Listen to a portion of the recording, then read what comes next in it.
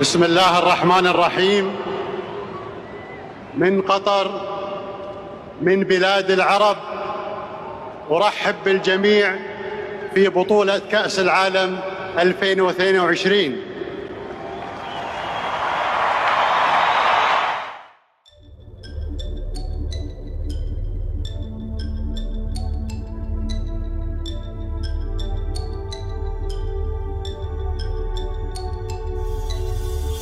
En medio de la emoción que produce el fútbol y el inicio de la Copa Mundial de la FIFA Qatar 2022, su presidente Gianni Infantino dio una rueda de prensa la víspera de la inauguración, que fue realmente un regaño ni el hijo de madre que duró 61 minutos. ¿Y contra quiénes fueron esas recriminaciones? Pues contra todos los críticos que han cuestionado esta Copa Mundial de la FIFA en Qatar, un país donde las mujeres y la comunidad LGTBI no tiene derechos. Para no hablar de toda la controversia que se ha generado en torno a la cantidad de trabajadores migrantes que murieron construyendo los imponentes edificios, hoteles y estadios que hoy sirven para albergar a los turistas que van a la fiesta del fútbol. Según el periódico The Guardian, desde que fue escogida Qatar como sede de esta copa, que fue en el 2012, han muerto cerca de 6.500 trabajadores, en su mayoría pakistaníes, pero también hay nepalíes, de Sri Lanka, de India y de Bangladesh. Yo mismo vi cómo a las 5 de la tarde en Doha todos estos trabajadores salen como una marea humana hacia las afueras de la ciudad donde quedan sus dormitorios. Y allá llegan a pie, caminando. Pasan la noche para volver otra vez a caminar hacia su destino de construcción.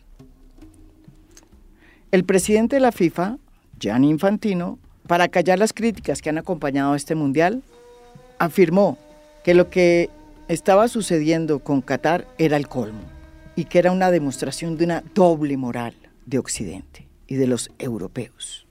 Porque allá también había habido inmigración e inmigración ilegal y allá también había maltrato a los trabajadores. Y que si había algún país que había mejorado en ese campo, como lo hizo Suiza en su momento, su país natal, pues que ese país era Qatar. And we look at this issue of migration and the situation of hundreds of thousands of women and men from developing countries who would like to offer their services abroad in order to help and give a future to their families back home. Well, Qatar is actually offering them this opportunity. Hundreds of thousands of workers from developing countries come here. They earn 10 times more than what they earn in their home country. And help their families to survive. Alejandro Pino Calat es director de Publimetro y es miembro de Somos la Titular, un programa de televisión en Red Más Sports. Su vida ha sido el fútbol y el periodismo. Tiene un podcast en donde relata las historias secretas sobre las relaciones oscuras entre el deporte, la política, la economía y la sociedad. Alejandro nos cuenta cómo es que la fiesta del fútbol, una fiesta que mueve corazones, masas, llegó hasta Qatar. ¿Y cómo es que funciona esa mafia que hoy conocemos como la FIFA? Que hay que contarle a la gente que la gente está como escandalizada, como descubriendo, ay, mira, el fútbol es corrupto desde siempre, por un lado, y el fútbol siempre ha estado vinculado al poder. El mayor ejemplo, por supuesto, era el Mundial del 78 en Argentina, las famosas historias de mientras Argentina ganaba la Copa del Mundo, a 5 cuadras del Monumental estaban los detenidos políticos celebrando porque escuchaban los cantos de gol. Esa es la famosa historia, pero no nos olvidemos cómo nace el Mundial. Los Mundiales de fútbol nacen en 1930 y el primer Mundial se disputó en Uruguay. ¿Por qué se disputó en Uruguay? Porque Uruguay era la potencia de la época futbolística. Y la FIFA, como Uruguay acaba de ganar los Juegos Olímpicos y era el equipo sensación, aprovechó eso para organizar un mundial. Mussolini quería la sede. La sede tiene que ser en Italia. Nosotros somos el poder en estos momentos. Y la FIFA dijo, no, pero pues es que no, la gracia es que no arranque en Europa. Mussolini dijo, boicoteó el mundial. Entonces al primer mundial no vinieron muchos europeos porque Mussolini lo boicoteó. ¿Dónde fue el segundo mundial? En Italia. Sí, exactamente. Entonces, tocó agacharle la cabeza al poder. El segundo mundial en Italia, el tercer mundial en Francia. Ahí llega la Segunda Guerra Mundial. Alemania. No, pues es que en Alemania habíamos tenido los Juegos del 36 justo después del mundial. Pero es que la Segunda Guerra Mundial genera el quiebre, expulsan a Alemania porque, los nazis, etcétera, etcétera. Pero el fútbol, la FIFA, más que el fútbol, la FIFA siempre ha sido amigo de los poderosos, de quien ponga la plata y de quien necesite el evento para algún interés en particular. Y aquí Qatar tiene unos intereses clarísimos. Lo primero que hay que decir es, un mundial de fútbol, el mundial de fútbol más caro de la historia había sido Rusia 2018. ¿sí? Que Putin, ya había estado con muchísimos cuestionamientos. Putin, sí. Es decir, le dieron la sede del mundial cuando ya había invadido Crimea, cuando ya estábamos en la antesala de la actual guerra. Pero a ver, en Rusia 2018 se gastaron $18.000 millones para armar el mundial, es decir, infraestructura. Y ese había sido el mundial más caro de la historia, más caro. El mundial del 2006 en Alemania, por ejemplo, costó, si no estoy mal, $500 millones, porque son países que tienen la infraestructura. Este mundial en Qatar, que se disputa básicamente en un territorio que es más pequeño que el departamento de Cundinamarca, costó $220.000 millones. Es decir, no solamente pasó por 2.000, pasó por $200.000 millones. El presupuesto, por supuesto, el discurso es integrar a Qatar al mundo occidental. En un documental que recomiendo por estos días, que se llama Los entresijos de la FIFA, que está en Netflix y que es realmente un documento muy importante para entender por qué la FIFA es una mafia, explican muy bien qué fue lo que pasó hace 10 años, en el 2012, cuando se eligió, siendo Sepp Blatter presidente de la FIFA, a Qatar como sede para el Mundial de Fútbol en el 2022. Y cómo de por medio hubo coimas. Y ese documental nos cuenta cómo es que la FIFA funciona no como una federación que impulsa el fútbol, sino como una mafia que se lucran de los derechos de televisión, de los patrocinios deportivos, y que han convertido esta hermosa fiesta de fútbol en un negocio corrupto. Esta historia es larga. La FIFA, al asignar las sedes de los mundiales, siempre pensaba en países que fueran futboleros, en países en los que sus socios comerciales pudieran tener ventajas y se pudiera vender. Nosotros íbamos a ser sede del Mundial en 1986, por ejemplo, y siempre salió el cuento de no, es que Belisario dijo que no, porque la plata se iba a ir en hospitales. ¿Y en dónde están los hospitales? La verdad es que no solamente Belisario dijo que no. Cuando la FIFA vino a revisar en 1983 la sede, se dio cuenta que, socio de la FIFA es Adidas y aquí no había ni una tienda Adidas. Socio de la FIFA es McDonald's y aquí no había ni una tienda McDonald's. Recuerden que antes de la Constitución del 91 este era un país con una economía proteccionista, totalmente cerrada a la inversión internacional. Entonces, todos los socios de la FIFA, que son grandes multinacionales, dijeron, Colombia no nos sirve como sede, ¿qué les pasa? No sean pendejos, exacto, no sean pendejos. Entonces se la quitaron, ¿y a dónde se la llevaron? A México, que es perfecto para todo ese tipo de dinámicas. Los mundiales desde ahí han tenido una rotación de algunos países que funcionan en términos de la tradición futbolera y otros que funcionan en términos de los intereses comerciales. Italia 90, tradición futbolera. Estados Unidos 94, había que meter el fútbol en el mercado norteamericano, que es gigante. Entonces hay que aprovechar todas esas marcas y metamos el fútbol. Francia 98, país futbolero, pero mercado grande. Y ahí empieza la polémica, ¿sí? Japón, Corea 2002. Sí. Japón y Corea sin ninguna tradición en el fútbol. Digamos que son potencias asiáticas, pero en el fútbol mundial no había tradición, pero unos intereses comerciales gigantescos. Y se hizo de todo para ese mundial, que no le funcionaba a las televisoras del mundo, porque si ustedes lo recuerdan, si son tan mayores, el mundial tocaba verlo a las 2 de la mañana. Uno veía fútbol a las 2 de la mañana y a las 4 de la mañana uno no dormía. Entonces, pero pues tocaba dárselas por los intereses comerciales, porque así como ya habíamos conquistado el mercado gringo, ahora hay que conquistar el mercado asiático. Entonces comencemos por ahí. Después, como para bajar la marea, 2006 en Alemania. Entonces, volvamos a un país futbolero. Pero 2010 en Sudáfrica. El de 2010 en Sudáfrica es porque Blatter iba a perder las elecciones de la FIFA. La FIFA es una democracia en la que cada uno de los países miembros de la FIFA tiene un voto.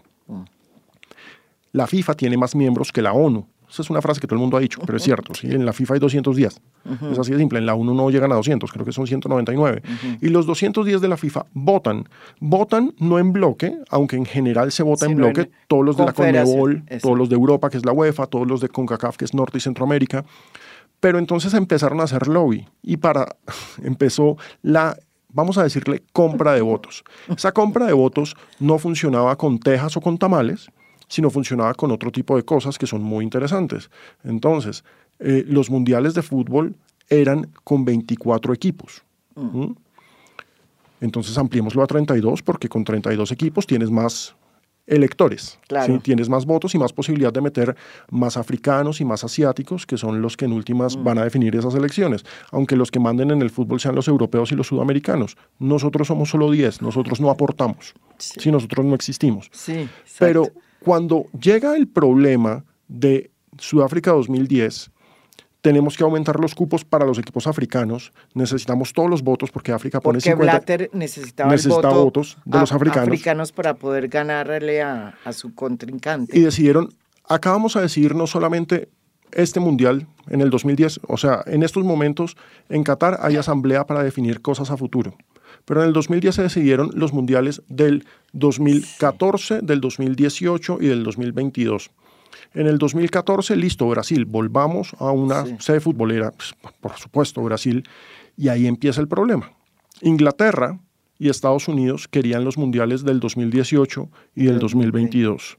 Inglaterra, por supuesto, con su tradición, era lógico que fuera sede de un mundial, y Estados Unidos ofrecía todo el potencial comercial, entonces era lógico que sea sede de un mundial. Estados Unidos es sede del próximo mundial, como para que lo tengan en cuenta.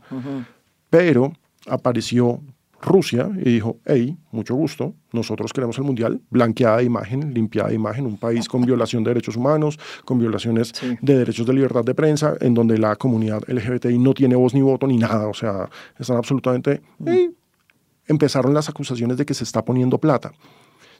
Esto estalla en el 2015 en una investigación que maneja el tribunal o la corte de Manhattan, que se conoce popularmente como el FIFA Gate. El FIFA Gate lo que revela es que la plana mayor de la FIFA y la plana mayor de la Conmebol y la plana mayor de la CONCACAF y un montón de dirigentes más recibían coimas por votos y por decisiones. Entonces, ¿vas a darle los derechos de televisión a tal cadena o vas a darle los derechos de imagen a tal otra empresa? Esa empresa tiene que pagar una coima.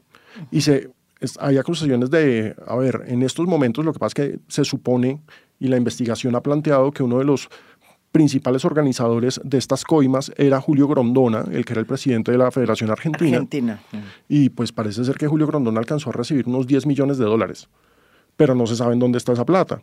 En estos momentos Luis Bedoya, que era el presidente de la Federación Colombiana, a él le tocó renunciar en el 2015, él no está detenido. Él fue y se presentó. Está colaborando, supuestamente. Exactamente. Él hizo unos acuerdos, pero desde el 2015 van 7 años y todavía no lo juzgan. ¿Por qué? Porque él va soltando cositas, goticas de información, para que a Estados Unidos lo que le interesa es encontrar su plata. Es encontrar la plata que evadieron de impuestos, porque todo esto utilizaron a Estados Unidos como puente para lavar un montón de dólares. Eso es lo que le interesa a Estados Unidos. Devuélvame la plata y usted queda libre o paga una condena mínima. Y estamos en esas. Pero también se descubrió que hubo, y esa fue la acusación, y por eso se cayó Sepp Blatter como presidente de la FIFA, que se recibieron coimas para entregar las sedes de Rusia 2018 y de Qatar 2022. Hay unos señalamientos básicos y es, Estados Unidos se mete en esto por dos motivos. El primero, la plata de los impuestos. ¿Sí? A los Estados Unidos siempre le interesa dónde está la plata. Se lo quitaron. Y lo otro es que le quitaste la sede y al quitarle la sede a Estados Unidos le estás quitando una dinámica comercial inmensa porque un mundial de fútbol genera mucha plata en términos de turismo. Es que a un mundial generalmente van entre 1 millón y 2 millones de personas. Sí. Y eso, 2 millones de turistas es dinamizar economía. Es mucha plata y a Estados Unidos eso no le gustó. Qatar es uno de los países del Golfo Pérsico. Al lado de Irán, Irak, Kuwait, Bahrein, Emiratos Árabes Unidos, Arabia Saudita y Omán. Su población es muy parecida a la de Medellín, casi 3 millones de personas. Y su extensión es la mitad de Cundinamarca. Qatar posee la tercera mayor reserva mundial de gas natural y es una monarquía absoluta que ha sido gobernada por la familia Al Thani desde mediados del siglo XIX. Antes del descubrimiento de petróleo en su territorio, eran famosas sus perlas. Y era un país pobre. Hoy, la reserva de gas natural que tiene la ha convertido en el país con mayor renta per cápita del planeta. El 77% de la población de Qatar pertenece a la religión del Islam y en su mayoría son musulmanes suníes. Y de todos los emiratos árabes que hay en el Golfo Pérsico, Qatar es el estado más conservadurista. Las mujeres salen ataviadas de sus trajes tradicionales, cubiertas las caras. No pueden salir sino con un hombre, no pueden trabajar, sino en ciertos oficios muy particulares. Si quieren salir a estudiar afuera, tienen que tener el permiso de un hombre, que puede ser su padre, su hermano o su hijo. Desde el 2012, cuando se supo que Qatar iba a ser la sede del Mundial 2022, se inició prácticamente la construcción de un nuevo país. Hoteles, estadios, con aire acondicionado. Yo mismo los vi con techo encima, vías y toda la infraestructura que no tenían. Eso atrajo a miles de trabajadores inmigrantes. Todos ellos están sujetos a la kafala, que significa que el empleado no tiene derechos y que está siempre bajo la supervisión de un padrino que es su empleador. Cuando el presidente de la FIFA en su discurso dijo que Qatar había avanzado mucho en el tema laboral y que había reformado la kafala. Sin embargo, muchos informes de varios medios extranjeros dicen todo lo contrario. Aunque ya no existe la kafala como tal de manera oficial, los sindicatos siguen siendo prohibidos y hay muy pocos inspectores para hacer cumplir la ley y las sanciones son muy bajitas. Marcos Pekel es profesor de Relaciones Internacionales de la Universidad Externada de Colombia. Es un experto en el Medio Oriente y conoce muy bien toda esa región del Golfo Pérsico. Él nos explica cómo es el sistema político de Qatar, para que ustedes entiendan dónde es que se está haciendo la Copa Mundial de Fútbol. Bueno, María Jimena, estos son tribus árabes que se convirtieron en estados. Son tribus que estaban desde hace siglos en la península arábiga. Todas estas tribus, como los saudíes, que fueron los que dieron origen a Arabia Saudita. En los Emiratos hay también 7 tribus dominantes. Esas tribus también en Bahrein. también en Omán. Estas son tribus árabes musulmanas que al final, después de la Segunda Guerra Mundial, se convirtieron en estados.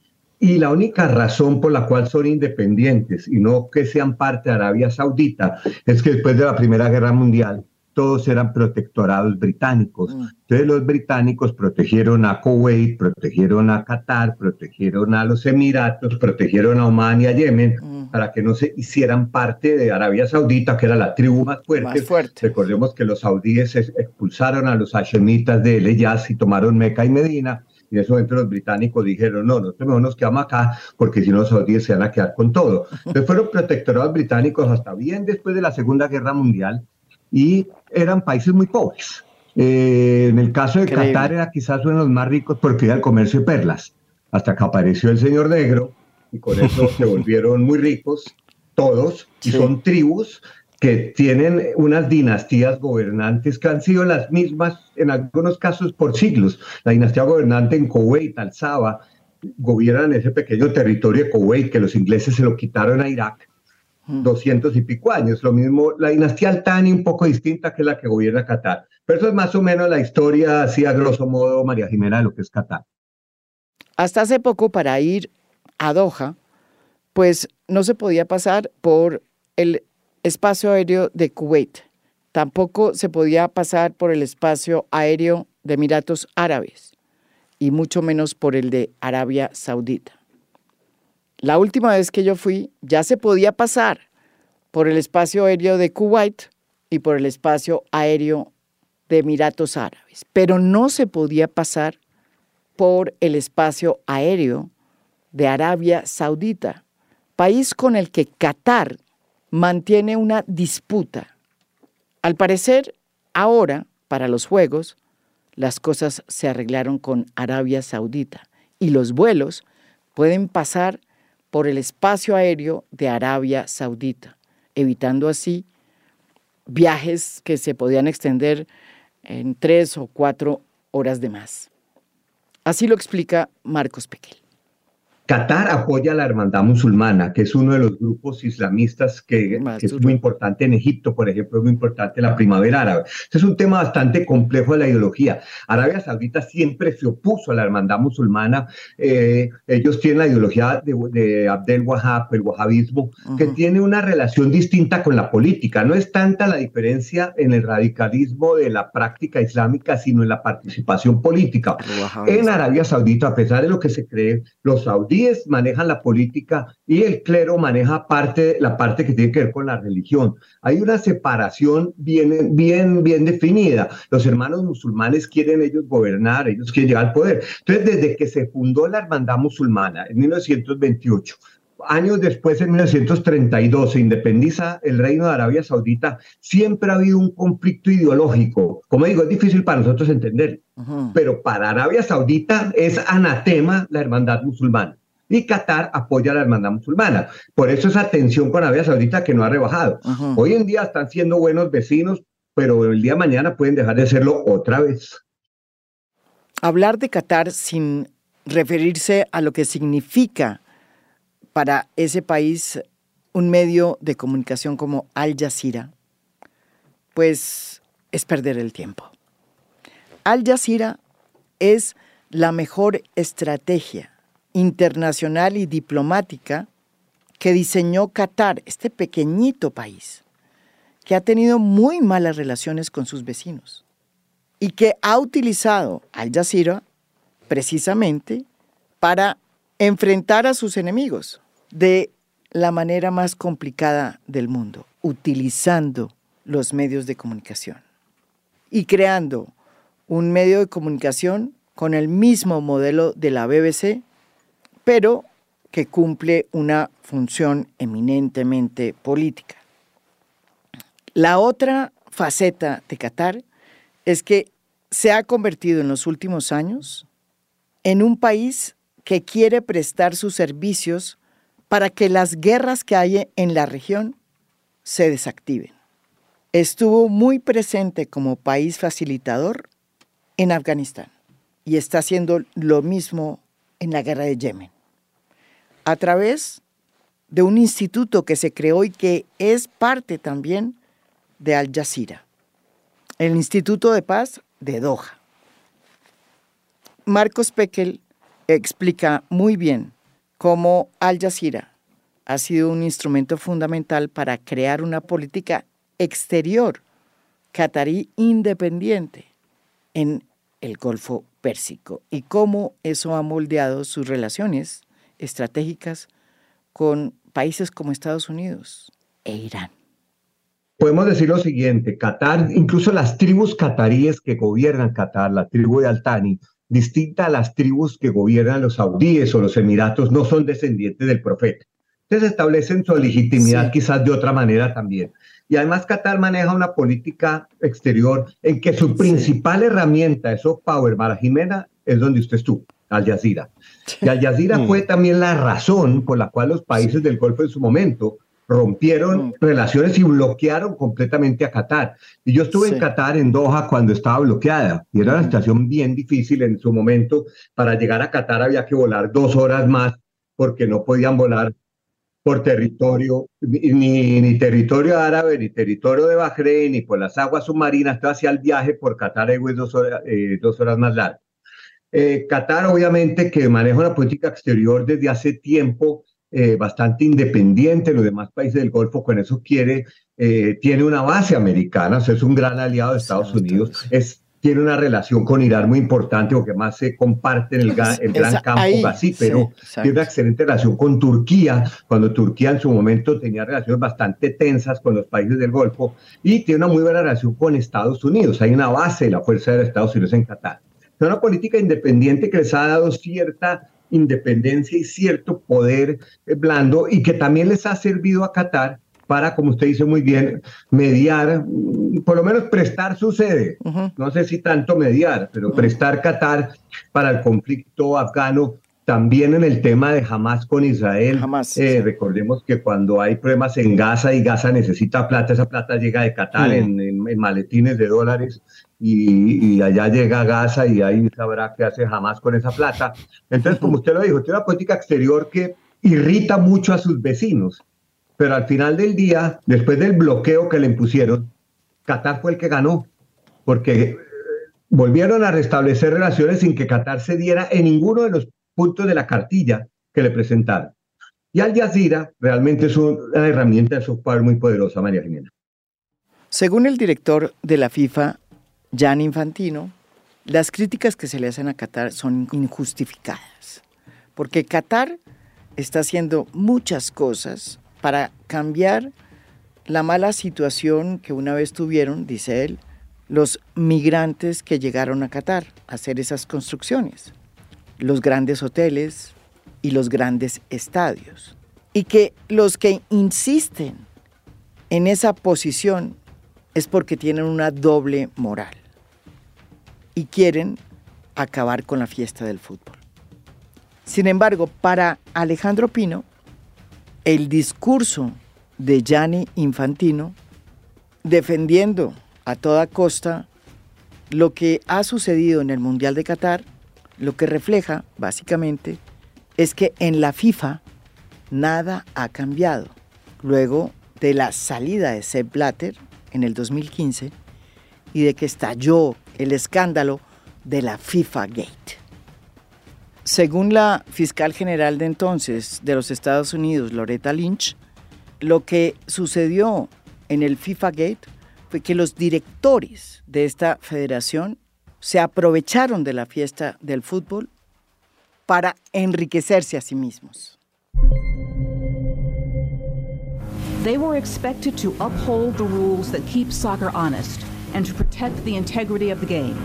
Instead, they corrupted the business of worldwide soccer to serve their interests and to enrich themselves.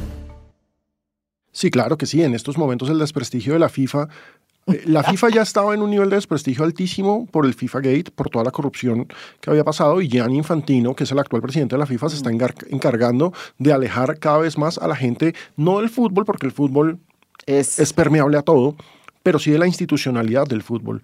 Esto puede terminar perfectamente en que los grandes equipos europeos pueden llegar, y digamos que es un tema que se ha manejado en los últimos años, a incluso generar una especie de independencia o de separación de la FIFA, porque es que si bien la FIFA sigue siendo demasiado poderosa, y voy a explicar el poder de la FIFA, digamos que acá en Colombia la FIFA decide sancionar a la selección porque el gobierno decidió hacer una intervención en la corrupción de la Federación Colombiana de Fútbol. Digamos que todos decimos, ¿pero por qué el gobierno no se mete? Porque hay una advertencia y la FIFA prohíbe en sus estatutos las intervenciones. Entonces, si hay una intervención gubernamental, básicamente la FIFA desafilia al país. No. Si la FIFA desafilia al país, implica que la selección Colombia no puede jugar el Mundial, no puede jugar las eliminatorias. Pero mire Alejandro, si me permite un segundo. Viendo lo que pasó antes de que comenzara el Mundial, que los equipos europeos iban a usar el brazalete del arco iris del colectivo LGBT, iban a protestar, y la FIFA les cantó la tabla y les dijo que si lo hacían iban a molestar a los jugadores, a los capitanes, y todos los equipos europeos terminaron doblándose ante las exigencias de FIFA. Es que la tiene FIFA la forma de usar ese poder, y no veo cómo los europeos se van a salir, porque entonces los mundiales se siguen haciendo y ya no va a ganar Francia, Alemania, sino va a ganar cualquier otro país. Lo que pasa es que el problema es que son federaciones y selecciones. Recuerden que el fútbol de plata es el fútbol de clubes. Real Madrid, Milan, Chelsea, Manchester United, Manchester City pueden generar un boicot en algún momento determinado si siguen teniendo estas presiones. Por ejemplo, Infantino quiere tener un mundial cada 2 años para generar mucha más plata cada 2 años y para generar estas nuevas y exóticas sedes cada 2 años. Y eso básicamente es un ataque directo al calendario de los clubes, y los clubes son los que pagan los sueldos multimillonarios, los clubes son los que tienen los contratos multimillonarios. No estoy diciendo que las selecciones no tengan contratos, pero en comparación a las de los clubes son inferiores. Entonces, lo que está pasando con la institucionalidad de la FIFA con este mundial es muy grave. Ahora, es muy grave en la medida en que no se reparta plata, pero es que este mundial, Gianni Infantino es el presidente de la FIFA, y nunca jamás un presidente de la FIFA había sido casi que el presidente del comité organizador. Gianni Infantino lleva 6 meses viviendo en Doha. Gianni Infantino, pues por supuesto, es que este mundial costó, insisto, $220 mil millones, mientras que el anterior costó 18 mil. Entonces, ahí vemos la cantidad, el interés de Gianni Infantino por Qatar, y no solamente por Qatar, lo estamos viendo también con los otros Emiratos, metidos totalmente en el fútbol. Los clubes más ricos del mundo en estos momentos, ¿a quién pertenecen? Pertenecen a los petrodólares del mundo árabe. ¿Sí? Manchester City pertenece a Abu Dhabi, a Dubái. No, miento, es Abu Dhabi, pertenece al Manchester City, el PSG pertenece a Qatar. Entonces, esta presencia, el fútbol se está vendiendo. No es que nunca se haya vendido antes, por supuesto que se vendió antes, pero se está vendiendo cada vez más caro. Por eso es lo que dice un poco Marcos, es que está ganando la FIFA. Cuando los jugadores europeos deciden que no van a salir con el brazalete de One Love, es que ya acataron y cerraron las puertas y agacharon la cabeza. Sí, pero también están pasando ciertas cosas. No salieron con el brazalete de One Love, pero por ejemplo, el campo de concentración, bueno, el término es horrible, la sede de concentración de Estados Unidos es absolutamente arcoíris. Pero es que Qatar no le puede decir eso a Estados Unidos. ¿Sí? Bueno, Alejandro, yo no estoy seguro que Qatar le interese cambiar su imagen, al revés. Yo creo que quieren proyectar lo que son. Un país independiente y distinto a los países que lo rodean en muchas cosas. Ellos sienten que no tienen que darle explicaciones a nadie, incluso con los más o menos, que las cifras son difíciles de establecer, pero los 6.500 trabajadores, principalmente nepalíes, que murieron cuando la FIFA estuvo con el gobierno de Qatar tratando de que cambiaran de por sí las condiciones de los trabajadores extranjeros, no por el mundial, sino en general. El Shura Council, que es, digamos, el consejo principal de gobierno de Qatar, aunque es un régimen completamente autoritario, dijo, no, acá no nos tienen que imponer a nosotros cómo manejar nuestras cosas, y los trabajadores extranjeros van a seguir siendo manejados como se ha hecho hasta ahora. Hubo algunas mejoras cosméticas por el mundial, pero no más. Para volver a lo mismo, ellos sienten que lo que ellos son es lo que ellos son y que ellos no tienen que occidentalizarse para satisfacer y no a les nadie. importa. Y creo que esta es una de las grandes lecciones que esto nos deja, María Jiménez. Y no les importa porque, a ver, sale esta denuncia de The Guardian y Amnistía Internacional que fue hace 4 años, de ¿no? los 6.500 muertos, y sale la Organización del Mundial a decir, no, eso es mentira, fueron 37, es decir, el Mundial para ellos costó 37 vidas, pero igual no importa porque fueron 37, sí, punto, fueron 37, sí, hay 37 personas se murieron por las terribles condiciones laborales, pero no importa, vamos a hacer el Mundial. Y acá lo grave es que a la FIFA no le importa, pero el problema para la FIFA, y acá va el punto, es que yo siento que cada vez hay más hinchas conscientes. Es que antes a los hinchas no nos importaba. A los hinchas nos resbalaba porque es que hay que ver el Mundial, hay que ver fútbol. Cada vez hay más hinchas conscientes, cada vez hay más hinchas que están indignados. Yo no estoy tan seguro de eso, Alejandro. No, yo verdad. sí. Quizás en los círculos en que nos movemos, sí. Pero mire la diatriba, como se dice, María Jimena, de Infantino 2 días antes que comenzara el Mundial, acusando a Occidente de hipocresía, de que sus políticas coloniales mataron millones y que acá solo murieron unos cuantos miles. Y estoy convencido que Qatar no tiene ningún interés en occidentalizarse ni mostrar una imagen positiva, porque tiene lo más importante que necesita Occidente, el dinero con el cual comprar los equipos de fútbol a los que usted hacía alusión, y dueños en parte de CNN, y dueños en parte de otras grandes conglomerados de medios. Ellos no necesitan mostrar nada, ellos son lo que son, y así enfrentaron el bloqueo que les hicieron los países árabes en su momento. Ellos no se dieron ni un ápice. El punto 1 en la cartilla era moderar los contenidos de Al Jazeera. No los moderaron, siguieron apoyando a los hermanos musulmanes, siguieron en muy buenas relaciones con Irán. Ellos son lo que son, y creo que esa política de ellos de plantarse, de ser muy asertivos, no va a hacer que ellos se occidentalicen. Ni siquiera pienso, Alejandro, que Qatar esté buscando lavar su imagen. Yo vuelvo y repito, para mí no tienen que lavar la imagen ante nadie.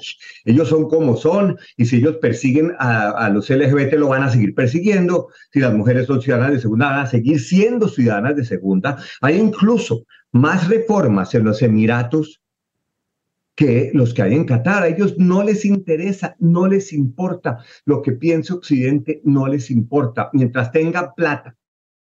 La FIFA está operando con una dureza mucho más fuerte que el propio régimen de Qatar. Y lo digo porque los jugadores que llegaron a Qatar con la idea de salir a las canchas con brazaletes que dijeran One Love, en solidaridad con la comunidad LGTBI de Qatar, que es una comunidad oprimida y sin derechos, pues les ha tocado bajar la cabeza, porque la FIFA les dijo que si salían con esa actitud y con ese brazalete, podían ser sancionados con tarjeta amarilla. Con esa amenaza de por medio, lo que se está viendo es que la FIFA va ganando en esta pelea, como bien lo afirma Marcos Pequel. No, mire, siguen teniendo la figura del consorte, ¿no? De que una mujer no puede, por ejemplo, viajar al exterior sin permiso, no puede salir a la calle sola. Ahora, en Arabia Saudita ha habido modificaciones muy leves. Por ejemplo, la mujer ya puede manejar, antes no podían. En Qatar también las mujeres tienen restricciones, no pueden salir a estudiar en el exterior sin permiso de un hombre. No pueden trabajar. No pueden trabajar, sino en unas cosas. En el servicio público, como enfermeras o profesoras, por ejemplo. O que asistentes de bancos, porque uno las ve. Sí, exacto, eso sí, pero si quieren trabajar en un cargo importante en el gobierno, necesitan el permiso en orden de jerarquía. Primero el marido, si tienen marido. Después el papá, si tienen papá. Después el hermano, si no tienen papá. Hasta el hijo, si no tiene ninguno de los tres y es mayor de edad. Entonces ahí está el tema de la mujer. Yo creo que en los Emiratos hay una cosa que se ve que es como el screensaver.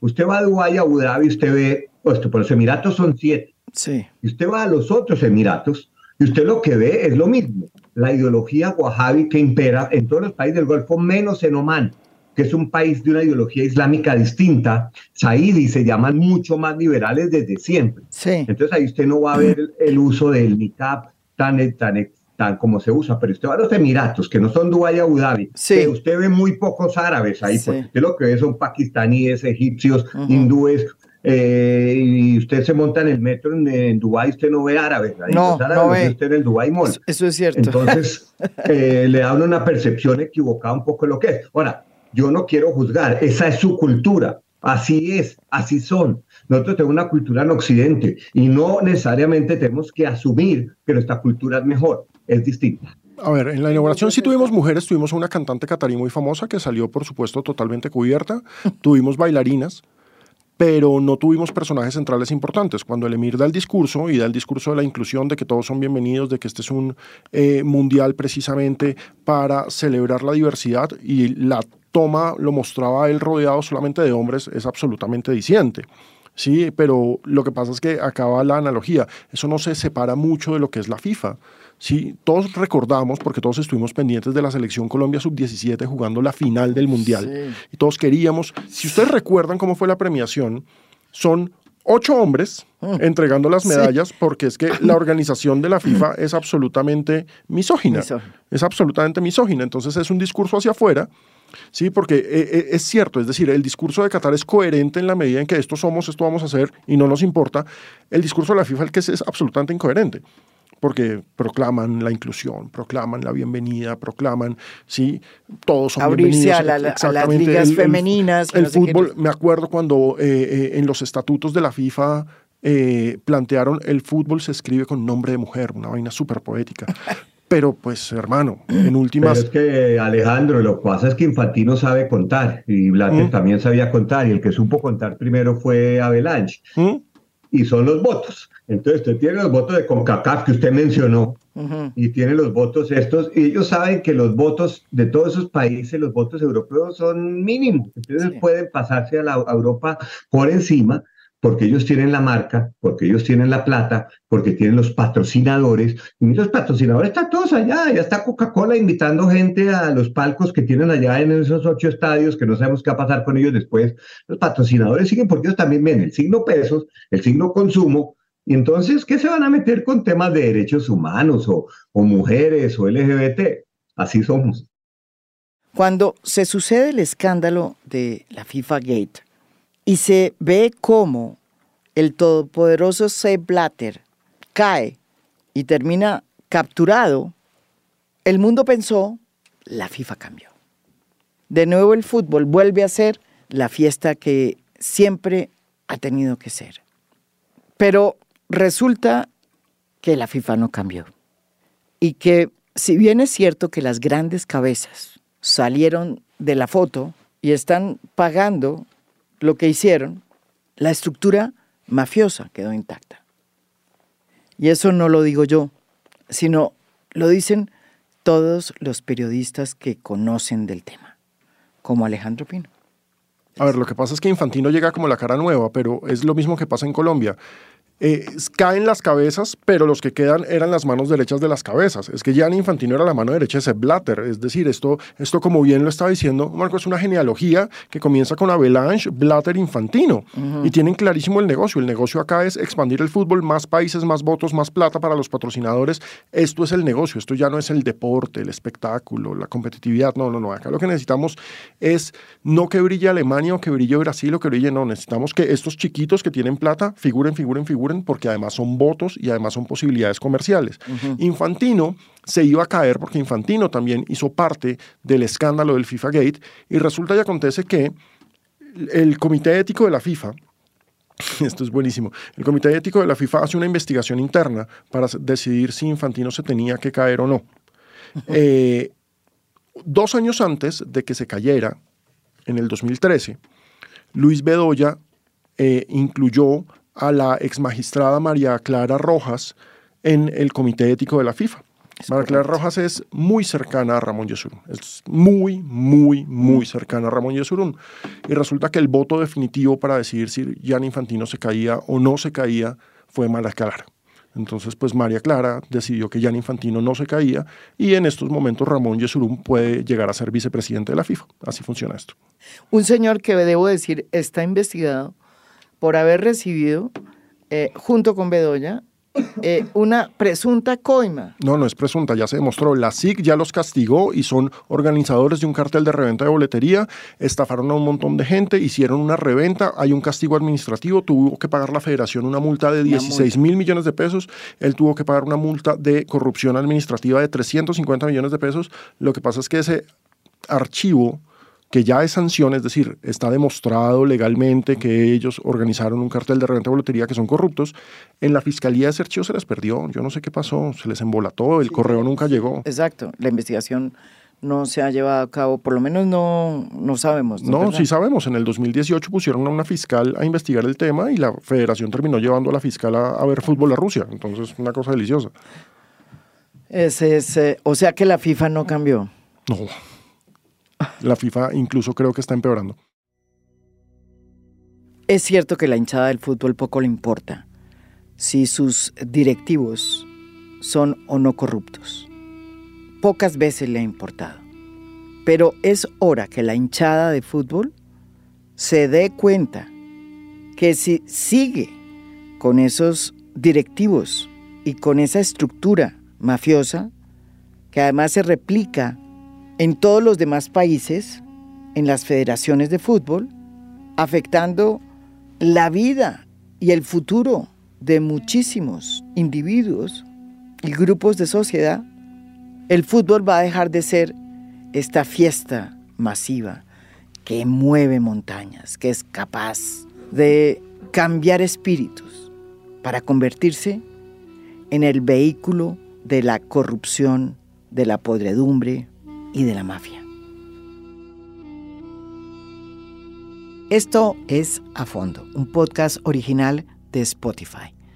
Mi nombre es María Jimena Duzán.